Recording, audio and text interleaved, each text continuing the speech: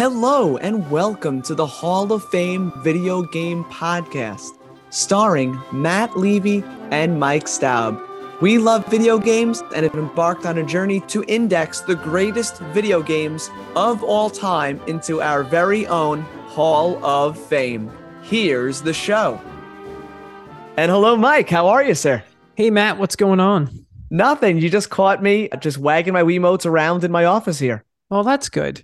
That's good. I mean, at least someone's using their Wiimotes in this day and age. I feel like most of them now have been put in the closet next to the Teenage Mutant Ninja Turtle toys or the Power Rangers or stuff like that. That is much better because it's safer that way, because Wiimotes end up through a window, through a TV, injuring the person next to them. They're very dangerous, Mike. Yeah, the Wiimote was a projectile weapon. I don't think we understood just how dangerous it would be. And the stories that the Wiimote destroyed so many TVs or ended up in people's walls or hit someone in the face because you were too overzealous while playing Wii bowling and you accidentally threw your Wiimote somewhere. Or I think boxing was really the one that probably got people to damage their TVs to the point where you couldn't play a Wii game without Nintendo reminding you to make sure you got that wrist strap on. Or years later, I think they released those like condom looking things, which were those like rubber no thanks covers that just were like uncomfortable. So they were terrible. I hated using them. I don't know anyone who actually used them. Everyone I know just used the Wiimote without the rubber protector, but anytime you go into a store and every time you saw it, it was disgusting. Yeah. Like it had been touched by a million hands. No thanks. But the Wii is an interesting story. It is, but let's talk about the game that kind of started Wiimote injuries and kind of the Wiimote, what it was capable of. Let's talk about the game that kind of started the motion control extravaganza, Mike, and that game is Wii Sports. What do you remember about 2006 and this game developed and published by Nintendo? You know, I got a Wii on launch day. I was one of the lucky people who was able to get a Wii the day it came out. I was working at GameStop at the time, and I had put some. No one knew when pre-orders were going to be live, so I put like $200 to pay for it in full on gift cards that I just left at the store. And I said to my manager, hey, if when we pre-orders go live, pre-order me a Wii if I'm not in the store. So I was lucky enough to be in the store, I think, when we did pre-orders. So all of us who were working got our pre-orders in first. And then obviously I pre-ordered Zelda, and the Wii would launch in November 2006, and Wii Mania kind of hit immediately. Was it like 2 weeks before or after PS3, give or take? I remember like a month between. I don't know. I know it released on the Sunday before Thanksgiving of 2006. I'm not sure. PS3 might have released a few weeks before that. I don't think they released the PS3 after Thanksgiving. So nobody was buying the PS3. We had tons of them. Like you could get them anywhere. There was no real reason to own a PS3 right out the gate, unless you wanted to play Resistance Fall of Man, which was like their killer app. But it was a 6 or 8 hour game and then you were done with it. The Wii just had so much promise right out of the gate. And I think it's because Nintendo kind of embraced Apple. They embraced the whole Apple mentality of everything. Apple had ripped off Nintendo in the past with pretty much how they handle their software and how they have lockout and you can only buy apps through the Apple Store. You can't launch any other apps. Like the Apple of the iPhone era really cribbed a lot of business policies from Nintendo from the 80s. And I highly suggest you listen to a podcast called Acquired, where they talk about the beginning of Nintendo through like the NES. And it's a very good podcast. You should totally take a listen to it. It's about 3 hours long, but it's fascinating. And a lot of stuff I already knew, but just hearing it again and hearing the Nintendo story again is crazy. But it looks like when the Wii comes out, the way it's designed, the way the lettering is, how it's the gray lettering on the white box. It's very Apple-ish. And I think it just appealed to people.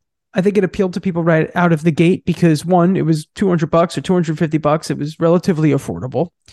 And it had this controller that was super accessible and different and unique. And packed in with it was Wii Sports. Wii Sports, which seems to be like the reason why the Wii sold for at least the first few years. Now, the hardcore gamers of us all, we're buying Zelda, right? Wii Sports was kind of like, you got that with the console. It was a pack-in. Which is the other launch games. The Wii was Red Steel, I think was like the other like early launch, like hardcore game. Yeah, it was Red Steel, Zelda, and Wii Sports. Yep. And Wii Sports appealed to everyone, right?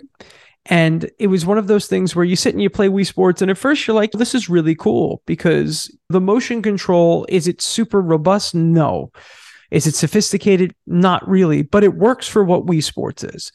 And obviously, eventually, motion control would get better with the Wii Motion Plus, which they would eventually make better Wiimotes for later on down the line.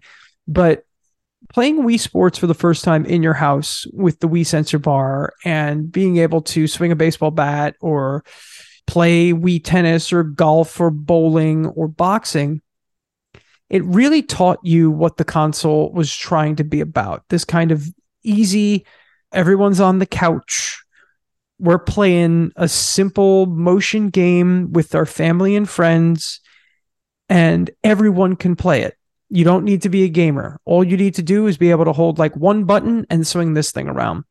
And it was really special. And I remember getting the Wii, and I had a bunch of friends over like a week later over the Thanksgiving weekend, and we played Wii the whole time. And mostly it was just Wii Sports. We kind of just played Wii Sports the entire time. And we would hop back and forth between games, and we would bowl for a little bit. Then we'd play tennis for a little bit. Then we'd golf. Then we'd box. Then we'd hit baseballs. And the graphics weren't good, but the Miis had this weird personality to them that, was kind of like your personal avatar on the console and in the game. And I think the success of the Wii was that, one, Wii is fun to say, and that's huge. Obviously, Wii U is not as fun to say, and it's crazy confusing. It was marketed incredibly well. This was a console that was sold on the back of people wanting to play something simple, almost to the point where I bet you of the almost 102 million Wiis that sold, I bet you most of the people that bought it for, not most. Yeah, actually, I would probably say most, because most people aren't hardcore gamers. But I would think a pretty high percentage, or higher than we'd think, had probably bought it for Wii Sports and then had very little else on the console. It's kind of this, it's weird that it's a watershed moment because it seems so simplified as a video game. But when you think about it, this kind of brings us all the way back to like the Power Glove. What Nintendo always loves to pull from their history. And motion-based control had been part of the Nintendo ecosystem really early on. Wacky peripherals have been part of the Nintendo ecosystem really early on, whether it was the running pad, the zapper. Now, this was essentially a zapper built into a controller, whether it was the Power Glove or the Rob Robot. Like, this is kind of in that lineage of Nintendo being a toy company. And what Wii Sports feels like, it feels like a collection of like toyetic toy games that, like, really good versions of some junk that you would buy at like Target for $20 that you would hook up to your TV and it would work for like, or like it had a projector in it that you would use on a wall for like 2 hours and then it would no longer work. So it felt like it was like the most robust version and the most intensely designed version of kind of like one of those toyetic, like almost like, I don't want to call it a gimmick game, but it's kind of like that. Yeah, no, you're right, Mike. This is Nintendo again, taking a big swing and a hit, but sometimes they take swings and misses. Nintendo always liked to innovate. Like you said, their toys, their tech, whether it was a Rumble Pack in the N64, whether it was all the different peripherals, Super Nintendo having Mario Paint and giving you they were always trying different things. And this was probably their biggest swing, abandoning what worked, which even though the GameCube wasn't a hit, it worked. Upgrading graphics, having a traditional controller, and putting out software. This was them saying, no, we're abandoning everything we've done since Nintendo, the NES, and saying we're making motion controls and a completely different controller be the basis of our new console for the next or this became almost a 10-year, a long, long lifespan to the Wii. It was a huge gamble. In this game, you would not call this game perfect in terms of graphics or sound or spectacle in terms of what it's doing on the screen. There's no great story or characters, but it's charming and accessible. And that's why, like you said, on a Saturday night, you were pulling out Wii Sports and you're playing that with your buddies back in 2006, 2007. And in between my sessions of Twilight Princess, when my friends came over, whether it was in college or on a break or with my family even, which this became a family game. This game became playing with your grandparents, with your cousins, with your aunts and uncles, with your friends. This game crossed over the barrier into, we've talked about sim games. This was mainstream beyond the point of anything, most games that had ever come out before it, where your grandparents played this in retirement homes. This reached a whole other level. And I want to really get into it, Mike. You've talked about some of the Mii's, some of the sports. Let's really dive in. Let's dig in. Let's concentrate first on the 5 different sports here and what you thought of them kind of individually. Now, first one that I think most come to mind is bowling. Yeah, I'm pretty sure bowling is the best of them. I think everyone liked bowling the most. Bowling felt like, to the point where most people refer to it as Wii bowling, right? Because it felt the best. Wii bowling worked the best. I mean, after a while, like once you get good, you pretty much get a strike every time. But it worked the best from the get-go. Like Wii bowling was the most fun, and it was great for people who didn't play games, right? It was great. That's why it sold in retirement homes, because they could just play Wii bowling for hours. It required very little movement. We'll get to some of the others later that require a little bit more in terms of intensity, but you're right. It required very little. It replicated the act of bowling very well. Yep. So you got that motion down really nice. And bowling video games, I don't know about you, Mike. I played a couple on the NES that were decent, but this was really the best thing that had come out to really capture the sport in a game. Yeah, because you're actually doing the bowling motion.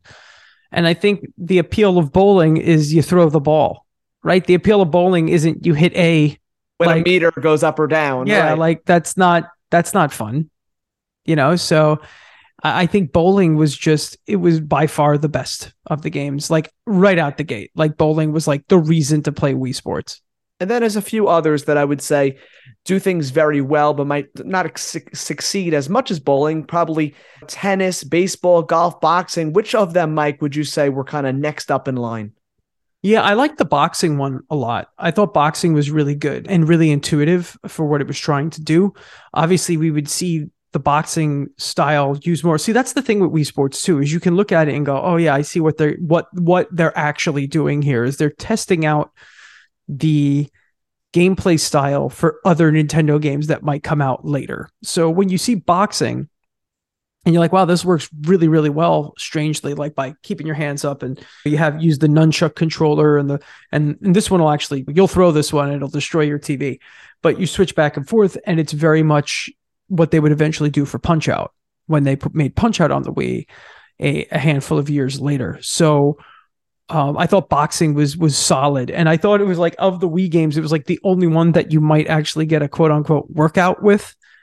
And when you go and play something like Beat Saber on MetaQuest or whatever VR device you use, that also still kind of feels like Wii boxing. Like it feels like it goes all the way back to that. Like I don't think people understand that while virtual reality was still absolutely happening in 2006, even though it kind of moved away from the consumer market. I think that Wii was like the first step towards like home consumer-based VR in terms of the controls and how the controllers might be able to work with gyroscoping and things like that. And Wii Boxing was a really good, I think Wii Boxing to me was the most technically impressive of all of them. Even though I think Wii Bowling is easier and better, Wii Boxing felt like it felt really good. Well, and it would only get better. What you're right about is that some of these games use a lot more AI control, where the AI will actually move your player or control more aspects of the game. What you're right about is boxing and bowling,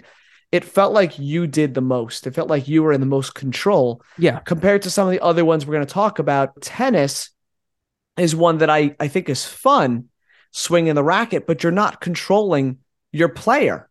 Yeah, I think tennis is the weakest, actually. I like tennis the least of the bunch. I think that it just never felt right. Tennis never felt right. It always felt like you were gonna miss the tennis ball. It didn't feel good. And it was even harder when you would play in doubles. Yeah, doubles did get tricky. You almost need the nunchuck in tennis to move around so you could swing with the other thing. Like that would work way better. And then after that, we have baseball, which there is a lot of AI control in terms of running the bases and the movement in the field, but they let you pitch and swing. And I thought that was a lot of fun. Yeah, I like baseball better than tennis for sure. A little less than boxing. I thought that baseball was actually quite a lot of fun. It's more of a solo game. It's not really the best for like a couch multiplayer situation or like a family room type thing, but I really did have a lot of fun with baseball. Yeah, baseball was a solid one. And then last, it rounds off with golf, which golf can be a pretty intricate sport when you play like the Tiger Woods ones that would eventually come out on the Wii, and it gave you more club control and changing where you're going to hit the ball and the spin on it. This kind of simplified things, but it never felt great to me personally. Some people might have enjoyed the golf aspect more than I did. Yeah, I thought golf was okay. Obviously, it didn't get a lot of play. I'd rather just play a Mario Golf game that has a lot more personality and gives us more kind of what we're looking for in a Nintendo golf game. I think you need golf for like something like the Wii, but ultimately in the end, I thought golf was fine. I didn't love it, but I think I liked it better than tennis. Yeah, I think so too. I think tennis is probably the weakest in the bunch, but something that these games did, Mike, all 5 of them, is it got you a little more involved physically in a video game than we're generally used to. Us lazy gamers, everyone thinks us sitting on a couch, sitting in a chair, and this game made you move around a bit. It almost borderlined exercise, Mike. Yeah, almost. That's a big almost. Hey, listen, whatever you need to do, it's all good. And we got us up and moving, but like we were having fun and we got tricked into exercise, which is the worst type of exercise. Yeah, no, it definitely is. You want to at least choose to be breaking a sweat if you are. Yeah, I want to choose to be miserable for that 45 minutes to an hour and a half, 5 days a week. But what was interesting about bowling and golf is you only needed one remote because you're taking turns. You can actually play like many players and just use one controller, pass it around, while the other ones, you only had so many people that could play at a time. So yeah, there's some turn-based nature to games like we were used to as kids, sharing the controller. This kind of put it back to, again, one person watches, everyone's saying ooh and ah as each person goes, and it was a kind of like community feel to the game. Also, there was an in-your-face mentality with a lot of it, especially bowling, which is like you could just totally just turn around and be like, what are you going to do now, you fool? You're terrible. You're not going to get a strike. I just got 3 strikes in a row. Call me Captain Turkey. And then they gutter ball, and then you can laugh at them. Yeah, there's definitely an in-your-face smack talk part. There's a party game aspect to these games that, even though it's casual and sometimes people put their spin on it, might have a couple drinks while you play a game like this, because it is a party game at the end of the day. That's the thing with Wii too. If you like to enjoy a beverage, if you're one of those people, while you're playing your video games, you only need one hand for Wii Sports. So you can have something in, whether you're like me and it's a polar seltzer, or it could be like something that might make you feel drunk. I don't know. Yeah. All I know is that I played a lot of Wii Sports with a lot of people who like to drink, and it was always a good time. It definitely adds an extra bit of challenge. But the problem, it definitely adds a challenge to the game. But at the same time, it definitely increases the likelihood that a Wiimote is going through your TV. A Wii injury. Yes, absolutely. Yeah, a winjury. A winjury. Mike, you said it before, the Miis, the characters you created in this game. This didn't have Mario in it. This doesn't have Luigi. This game, you created these Miis, which were kind of the first, I'd say, real avatars. Xbox copied it sort of afterwards, the avatar system. But I feel like this was the kind of the origin, right? Yeah, I mean, everyone copied it, right? PlayStation had PlayStation Home, where you could build your PlayStation character. We had the Mii, which was just, people would spend hours making Miis. Hours. And they would make Miis of all their favorite cartoon characters or comic book characters or friends, and everyone had to have my Wii. People made presidents. Yeah, they made everything. My Wii had all my friends on it, and among other things. And that was part of it. they were goofy looking, but they were simple and fun. They were almost like it was almost like a real, just simple, stupid version of your friends. And everyone looked goofy, right? Yeah. Everyone looked like a goofus, and it worked. Like it worked so well. And so that's simple. Why PlayStation tried to do their thing. Xbox did their thing with avatars, and and both of them, PlayStation and Xbox, would go to copy the motion controls with PlayStation Move, which ultimately became a part of PSVR, and then the Kinect, which I guess kind of blew up in their face. They even had like Wii Sports like games on Kinect that just never went anywhere. I think it was just the charm of 2006 and this new technology and these really clean but simple graphics and the motion controls in their infancy, and being able to make big dumb Wii characters. And I think it all kind of coalesced into like this perfect package that even Nintendo since then hasn't really been able to recapture. Obviously, Wii Sports Resort was a big seller for the Wii later on with Wii Motion Plus, or Wii Sports Club on the Wii U, which was, kind of a reimagining of Wii Sports with the gamepad then also being used. And more recently, Nintendo Switch Sports, which probably has done well, but none of these have done as well as Wii Sports, even though, to be fair, Wii Sports was a pack-in, so like the 70 million in sales is really just tied to like the Wii being so popular. Yeah, most of them were pack-in. So let's talk about that for a second, because I think that's a topic in itself, Mike. This was the first sports game included with the launch of a Nintendo system since Mario Tennis. Nintendo had done pack-ins before. It wasn't the first, but I think making this game a pack-in was a tremendously bold and smart move. I think if you release this at launch at $40 or $50 or even $20, I don't think it reaches the mass market appeal. I don't think it becomes on NBC and ABC. I think because they included this game with it, it made the Wii a revolution. And you got to thank Reggie for that. Reggie Fils-Aimé, the ex-president of Nintendo of America, who left Nintendo of America a handful of years ago to be replaced by Doug Bowser. Reggie Fils-Aimé, that was his thing. And any interview you hear with him, that was his push. Nintendo of Japan did not want to sell Wii Sports, did not want to pack in Wii Sports with the console. Reggie says you need to pack this in with the console so people know what the Wii's about, and it will sell the console like crazy.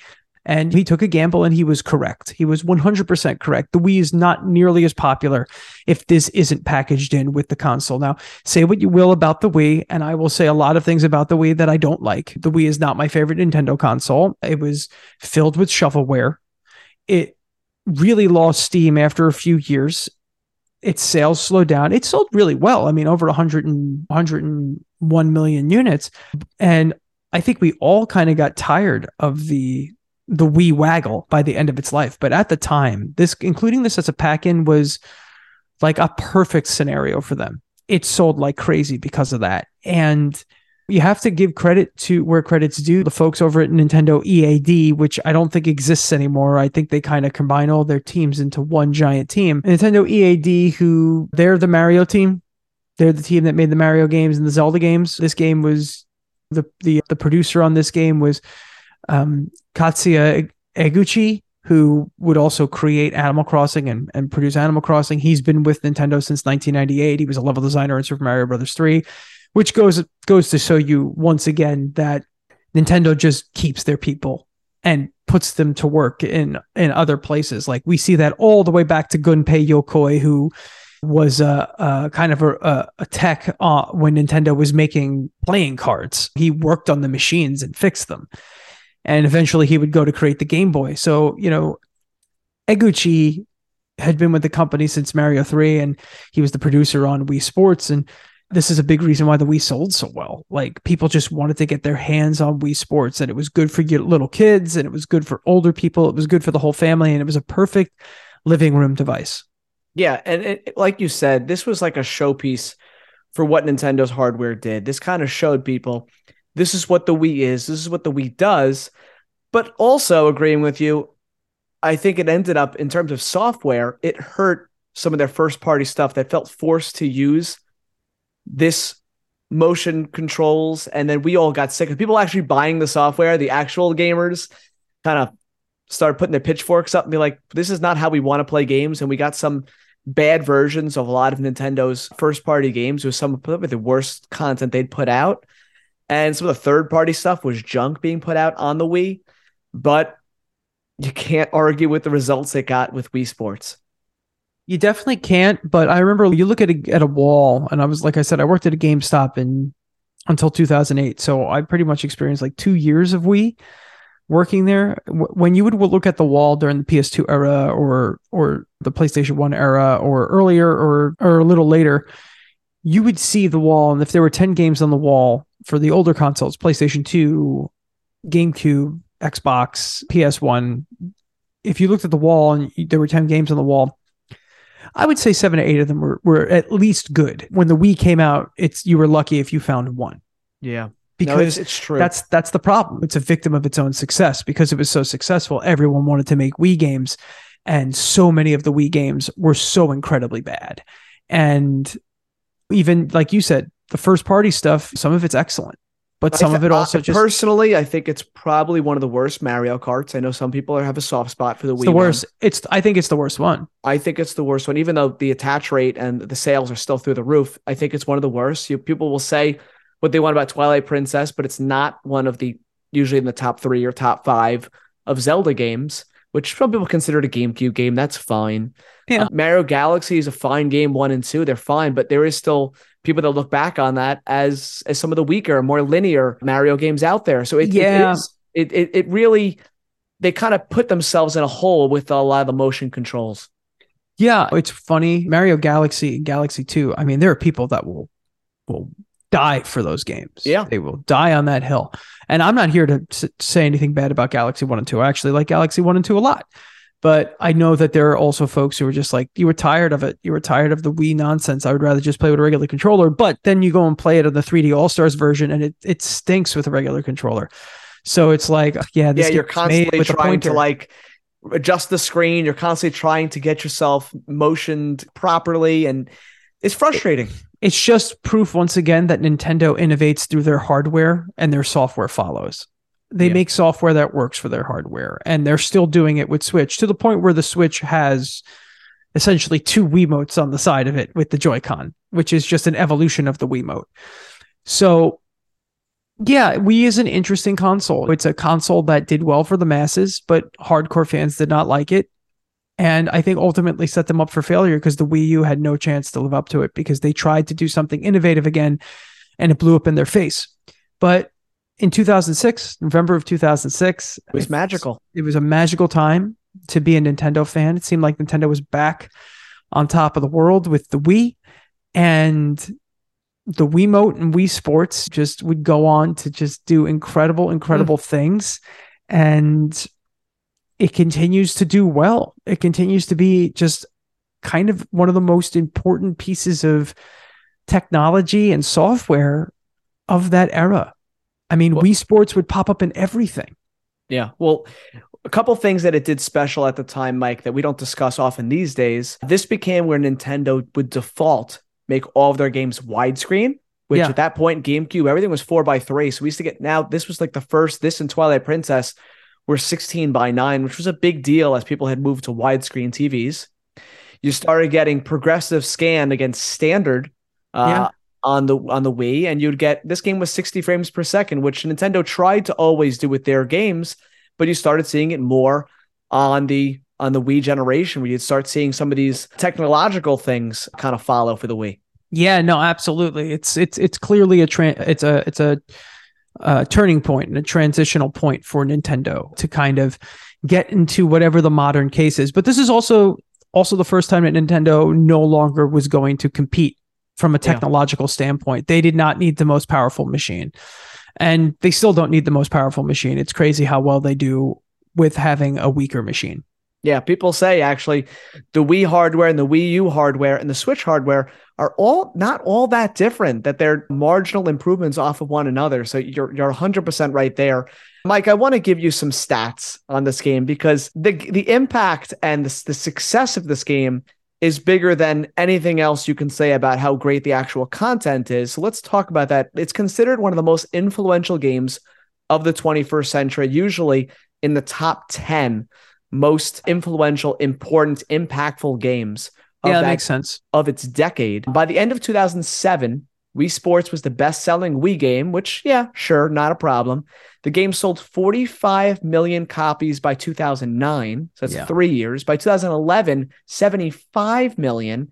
And then to this date, they say somewhere over 83 million copies. Now, again, sold, quote unquote, they were packed in probably in at least 75% of them, we'd say. Yeah, we would have to say that most of the time that was a pack-in of the, I don't know how long Wii Sports was a pack-in. Eventually, they changed the pack-in game for the Wii.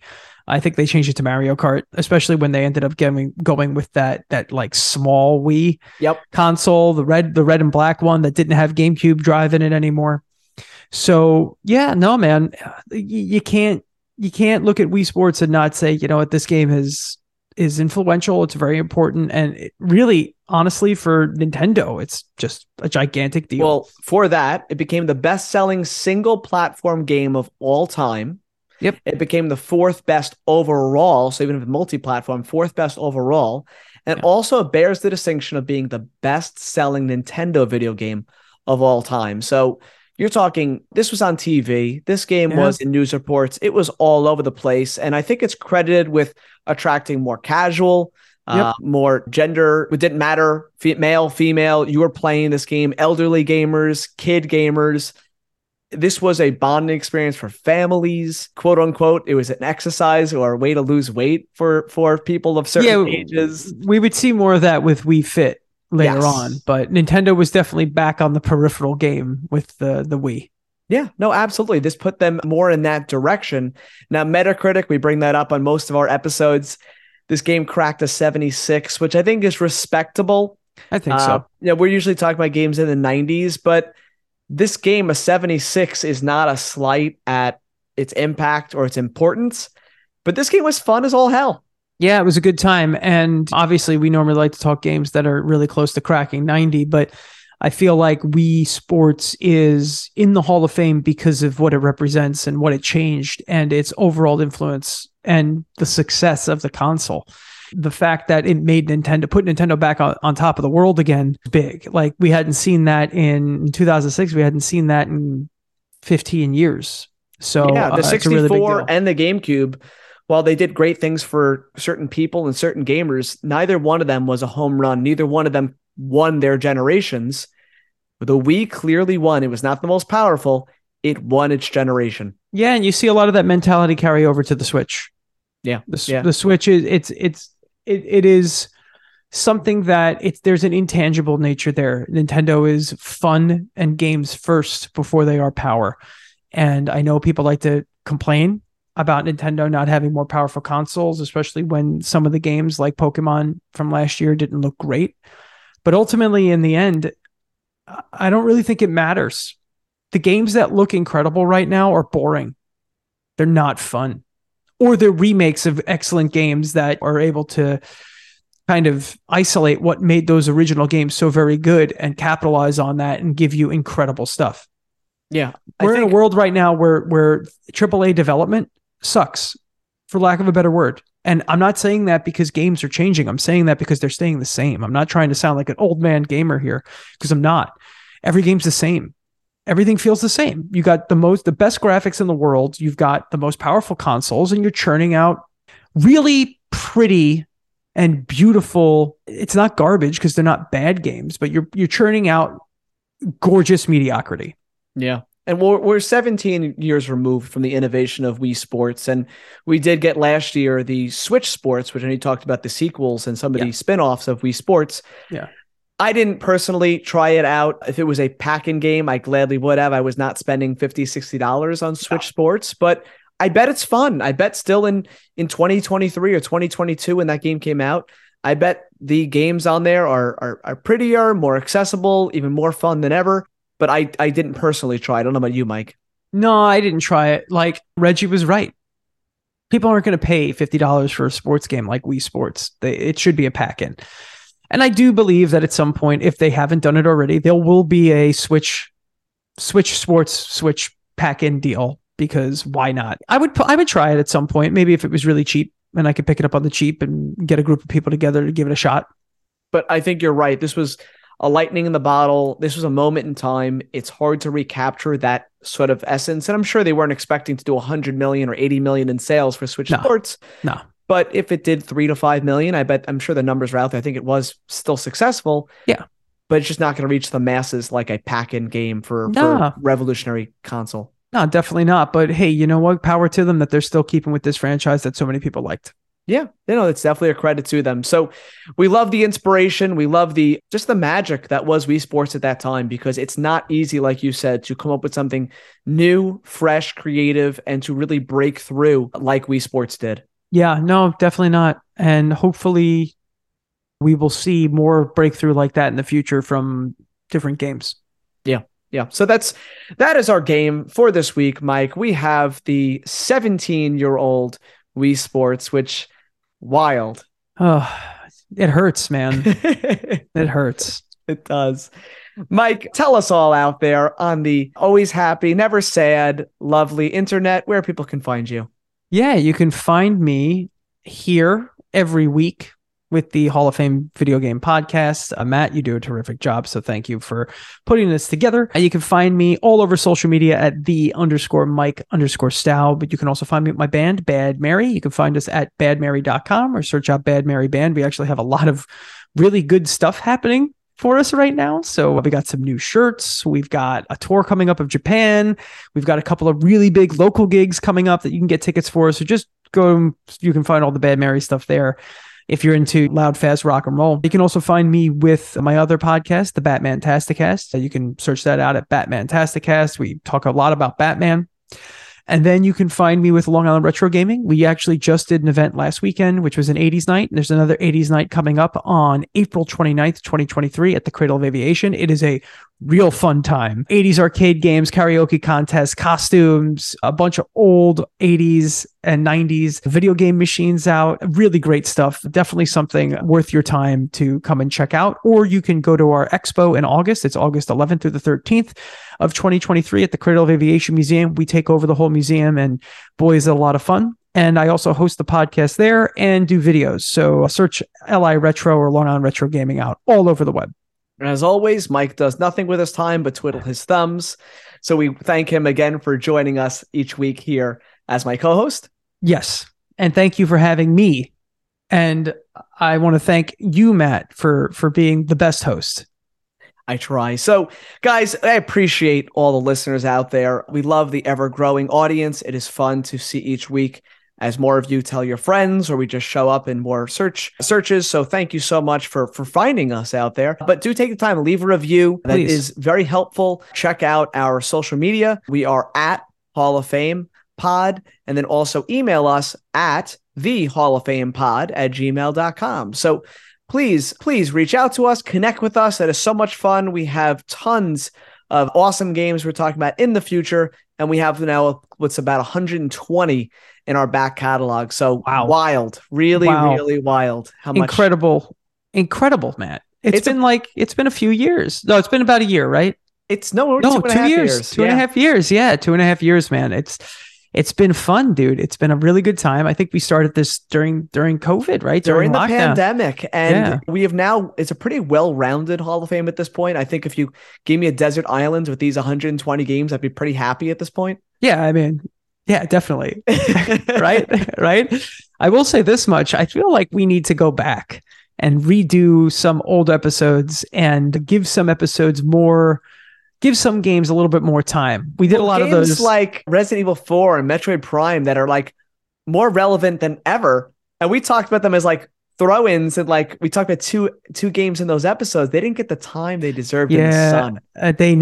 We need to go back. We need to go back and talk about Final Fantasy VII again. There's a lot of stuff, especially with the remakes coming out and being equally impressive as their originals. You know, Metroid Prime, we've talked about the remake here like ad nauseum. It's so good. And same thing with Resident Evil 4. The Resident Evil 4 remake is like new and familiar, but also groundbreaking, but also like still let you that Resident Evil 4 is like a top 5 game of all time. Like there's a reason why Resident Evil 4 is so good, and there's a reason why AAA development is so boring right now. It's because it really showcases it. Like seeing Resident Evil 4 and Metroid Prime in action in 2023 updated really shows you just how the kind of the factory churn of modern game development has kind of lost its way a little bit, because Resident Evil 4 is incredibly modern. The remake, it's incredibly modern, but at the same time, it's fascinating how good it still is. It's fascinating how by making modern improvements to one of the best games ever made, you've got an even better game. And Resident Evil 4 remake is fantastic. We should go back and talk about both. What's so interesting about those two games in particular, Mike, is that they were both huge shifts in what those series were doing previously. I mean, both those games reinvented those franchises. Everything you thought about Metroid and Resident Evil changed in those games. And you go back now 20 years later for both of them, and you're like, wow, those original games were so good as they were. And we somehow decided, let's give some modern sensibilities to them. Hey, man, viva la GameCube. That's what I'm going to say, baby. The GameCube, listen, it was tough being a GameCube fan. In the early 2000s, it was a really tough time. The droughts were gigantic. Like, people look back at the GameCube now and go, oh man, the GameCube has a great library. It's like, no, it didn't. It had a terrible library. We would get maybe 1 or 2 games a year. And what about E3 where they showed Pac-Man Versus? Was that E3 2006? Oh, that was the worst E3 of my life. Like it's easy to look back at it in hindsight and be like, well, the GameCube had some good stuff. It was not easy being a GameCube fan. But games like Metroid Prime and Resident Evil 4 were like always the feathers in your cap to be like, listen. Even Wind Waker. I mean, this is a game that was not appreciated when it came out, and now it's beloved. And that just, I feel like that is the GameCube in a nutshell. It is. It is. And you know what? Long live the cube. Yeah, that little purple cube that could. So we will always remember the GameCube here, but that is our episode for this week. Thank you, Mike. And guys, we will see you all next time. We're in April, baby. So, oh man. Games be coming. We'll see you guys later. Enjoy. From Mike and Matt, thank you for listening to the Hall of Fame Game Podcast. Check us out on Instagram at Hall of Fame Pod or email us at thehalloffamepod@gmail.com. Please leave us a review and be sure to tune in next time.